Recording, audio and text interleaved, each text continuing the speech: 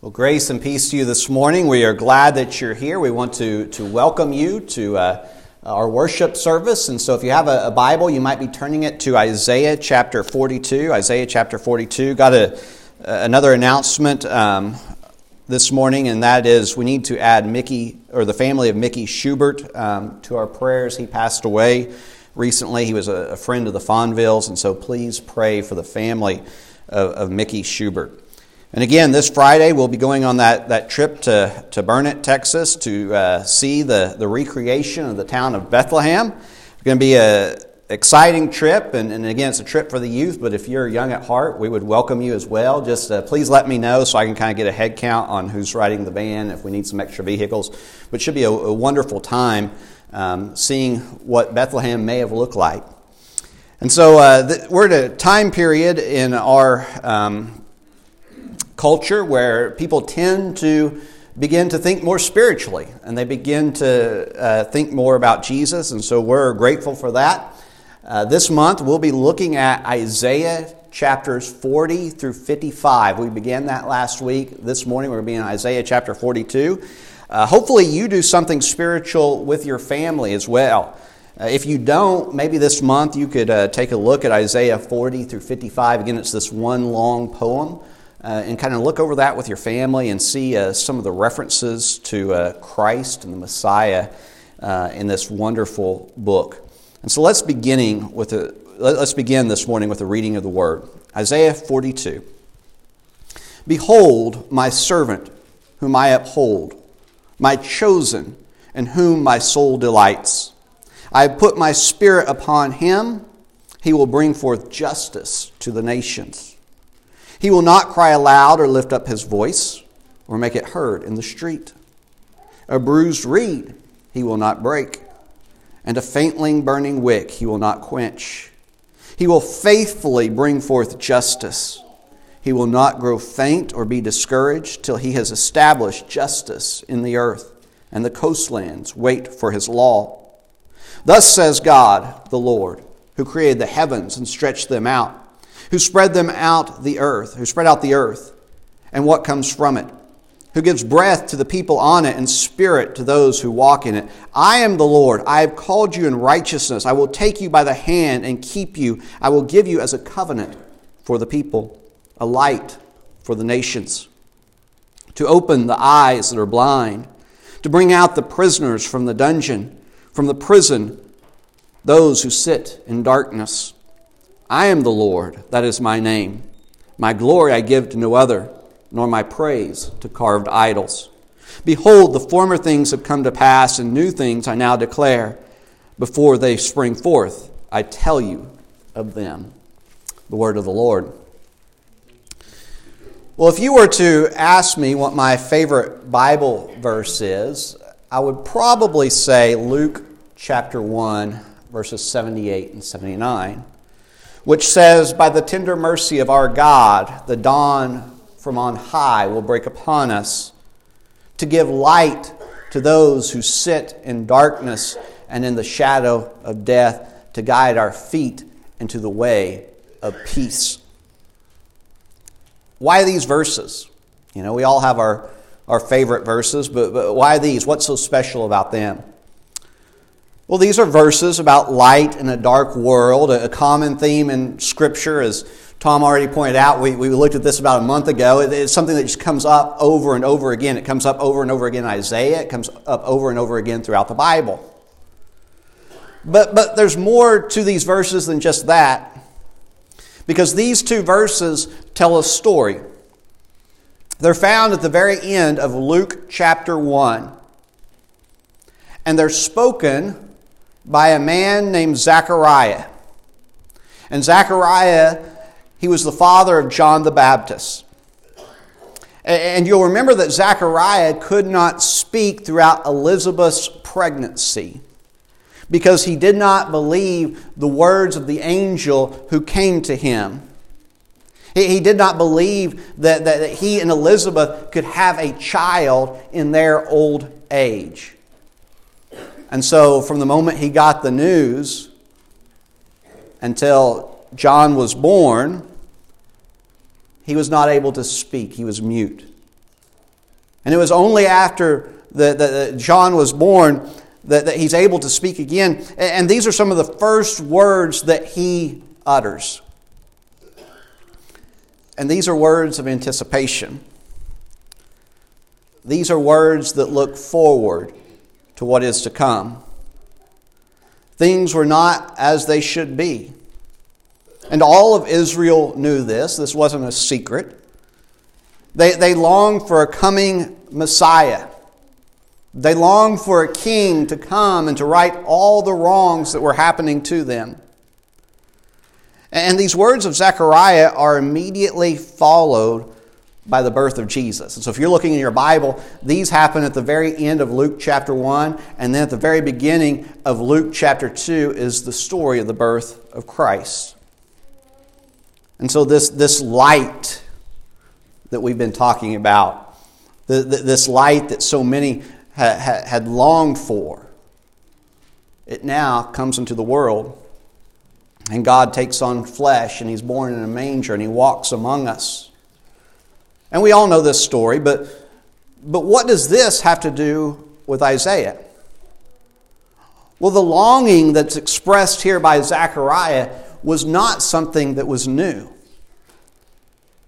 This is the same longing that's found in the book of Isaiah. And so this poem that we've been looking at, Isaiah 40 through 55, those chapters, it's one long poem that's written to captive Israel. And it is a poem of hope written to people in captivity.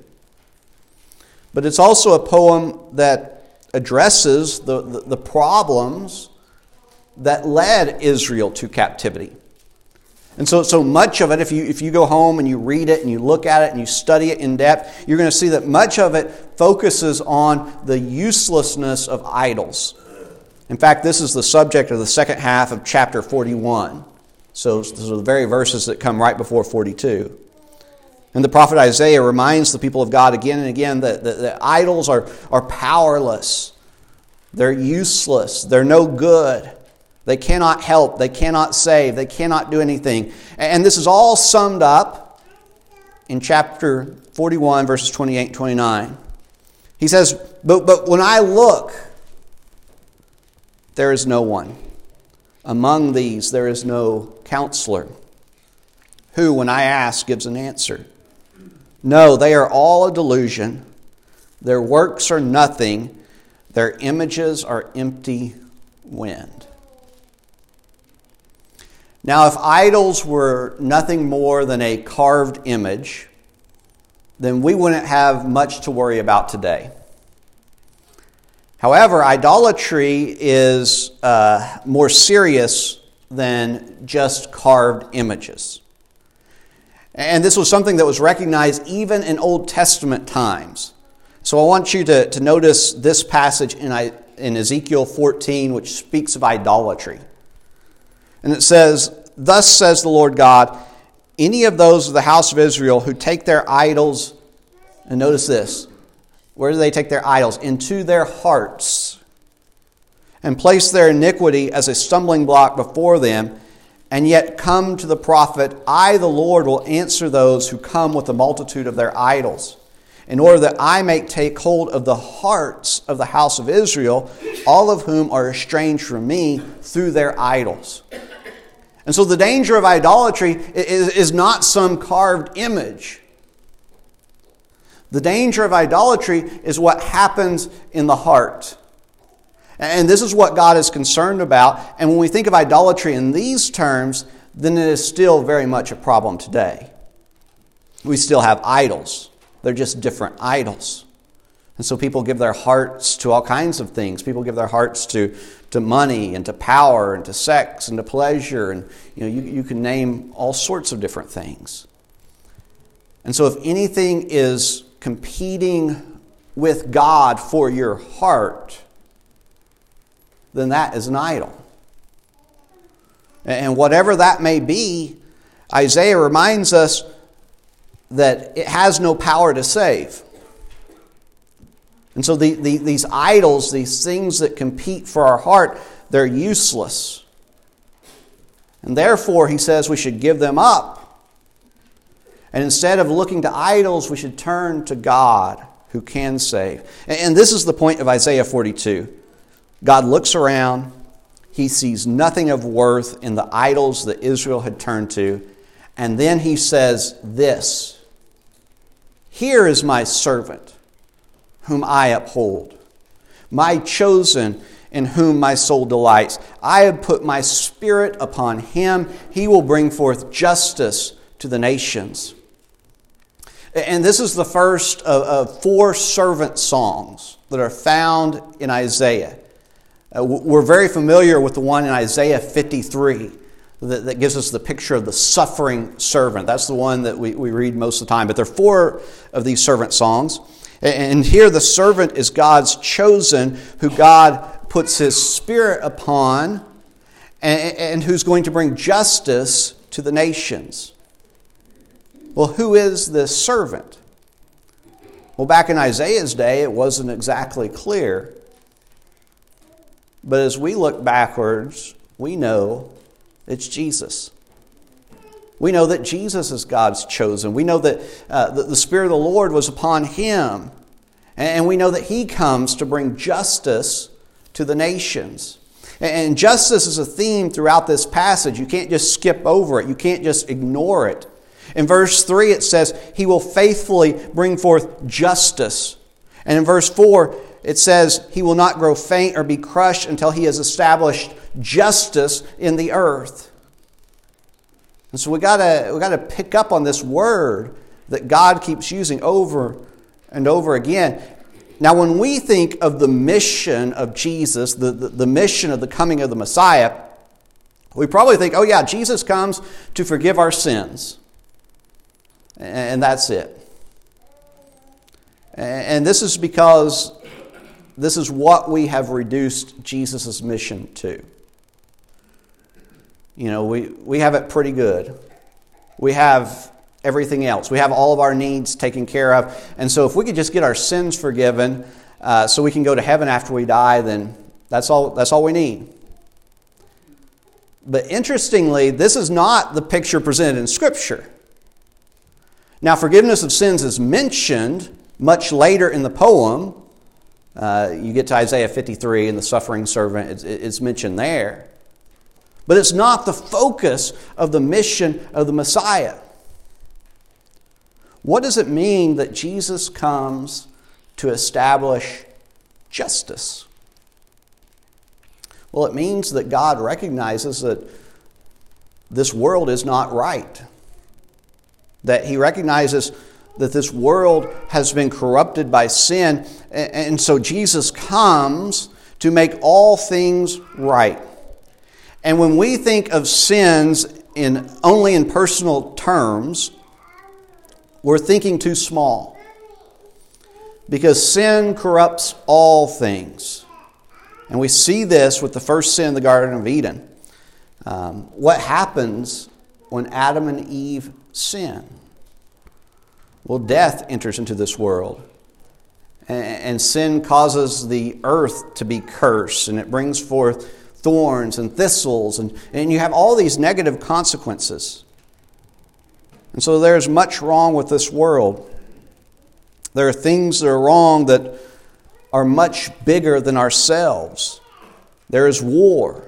There's racism. There's poverty. There's disease, and on and on and on. And Jesus' role does not just mean our sins are forgiven. It means that all wrongs are righted and that the world will be as it should be. And so the coming of Jesus is the first fruits of what is to come. Jesus comes and he conquers sin. Jesus comes and he overcomes the power of death. And he brings about new creation. New creation is breaking into this world. And we long for the return of Jesus when we will witness the culmination of God's justice being established. And in this description, we're also told how Jesus will rule. So it says that he will not cry or lift up his voice or make it heard in the street. A bruised reed he will not break, and a dimly burning wick he will not quench. He will faithfully bring forth justice. Remember how this poem begins back in chapter 40. Comfort, O comfort my people. And these are the instructions that God gives to Isaiah.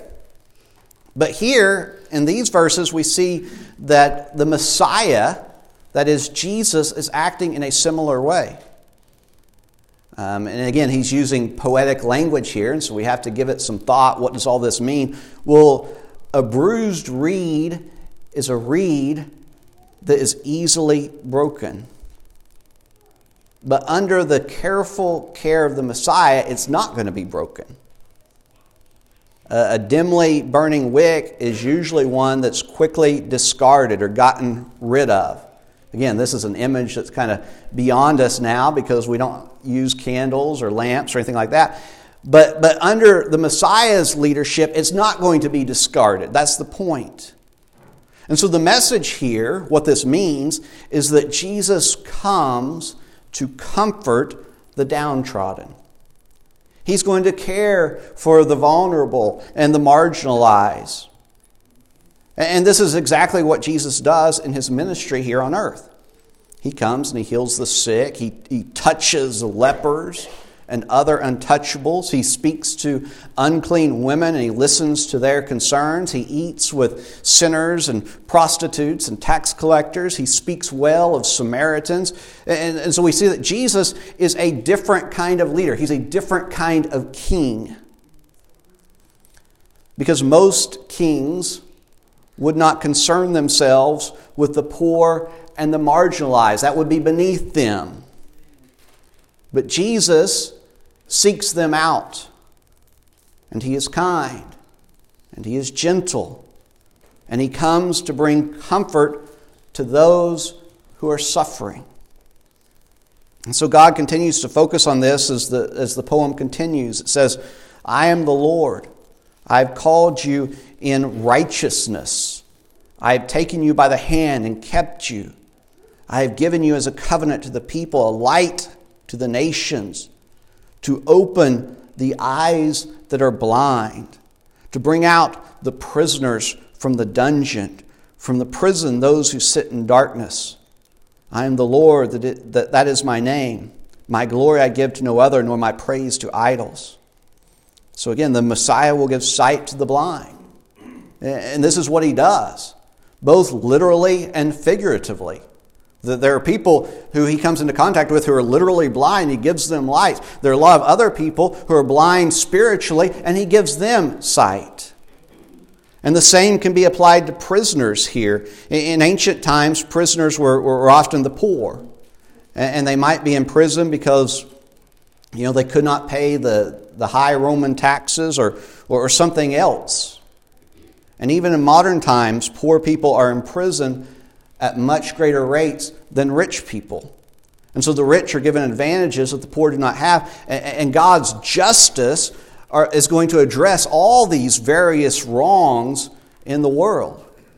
And you can also think of this spiritually. There are a lot of people spiritually imprisoned. And Paul uses this language, and he's going to set these captives free.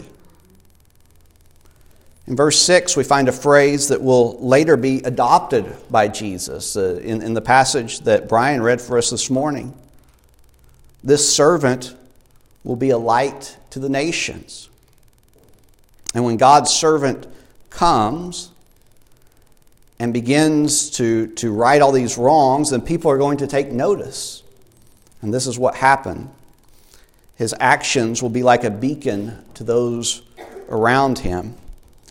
And this is a phrase that's also applied to the people of God because the mission of Jesus is our mission as well.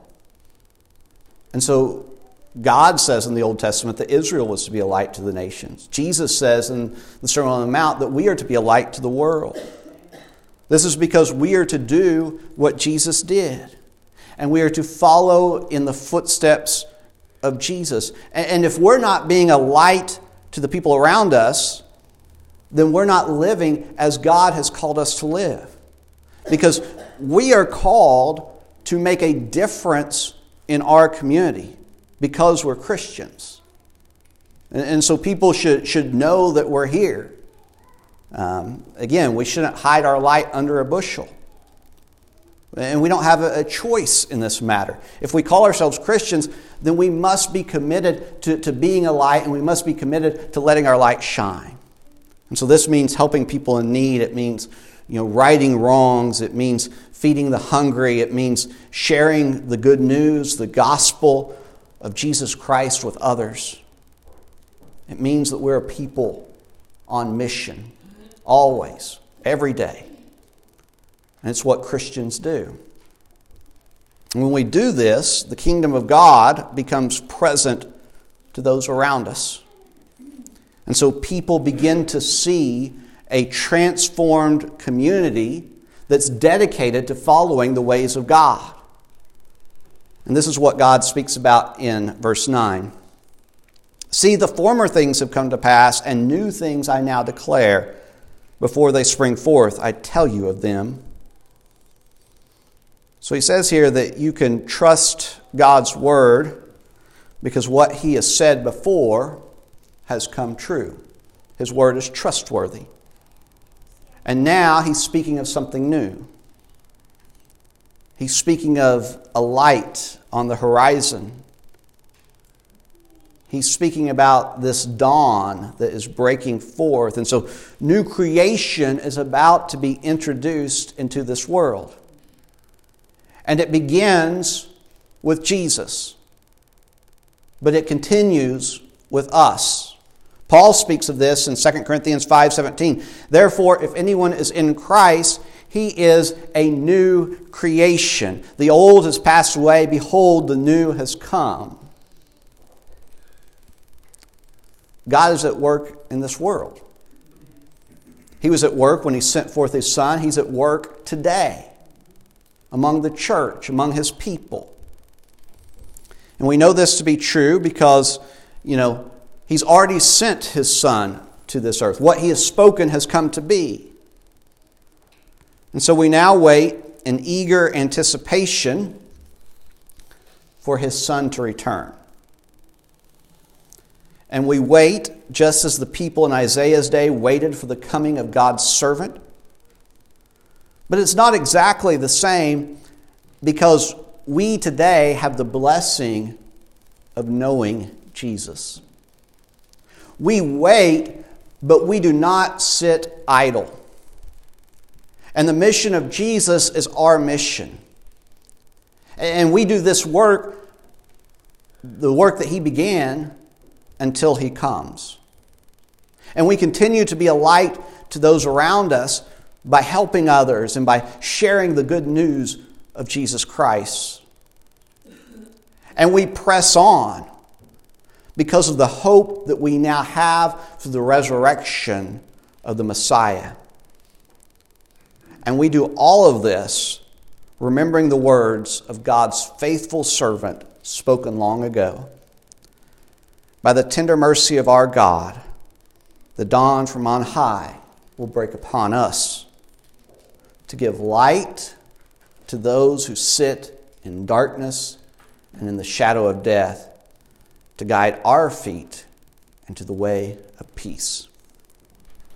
And so may we go out this week and reflect the light of Christ in a dark world. Let's pray. Father God, we thank you so much for your holy word, which speaks to us and encourages us. And Father, we're so thankful for the light of Christ that has come into this world. A light that is now to be reflected in us as the people of God. And we pray, Father, that others will see that light in us, that they will see a transformed community that is dedicated to following in the footsteps of Jesus, a community that is dedicated to helping people in need and to righting wrongs and to sharing the gospel with others. May we be different from the world around us.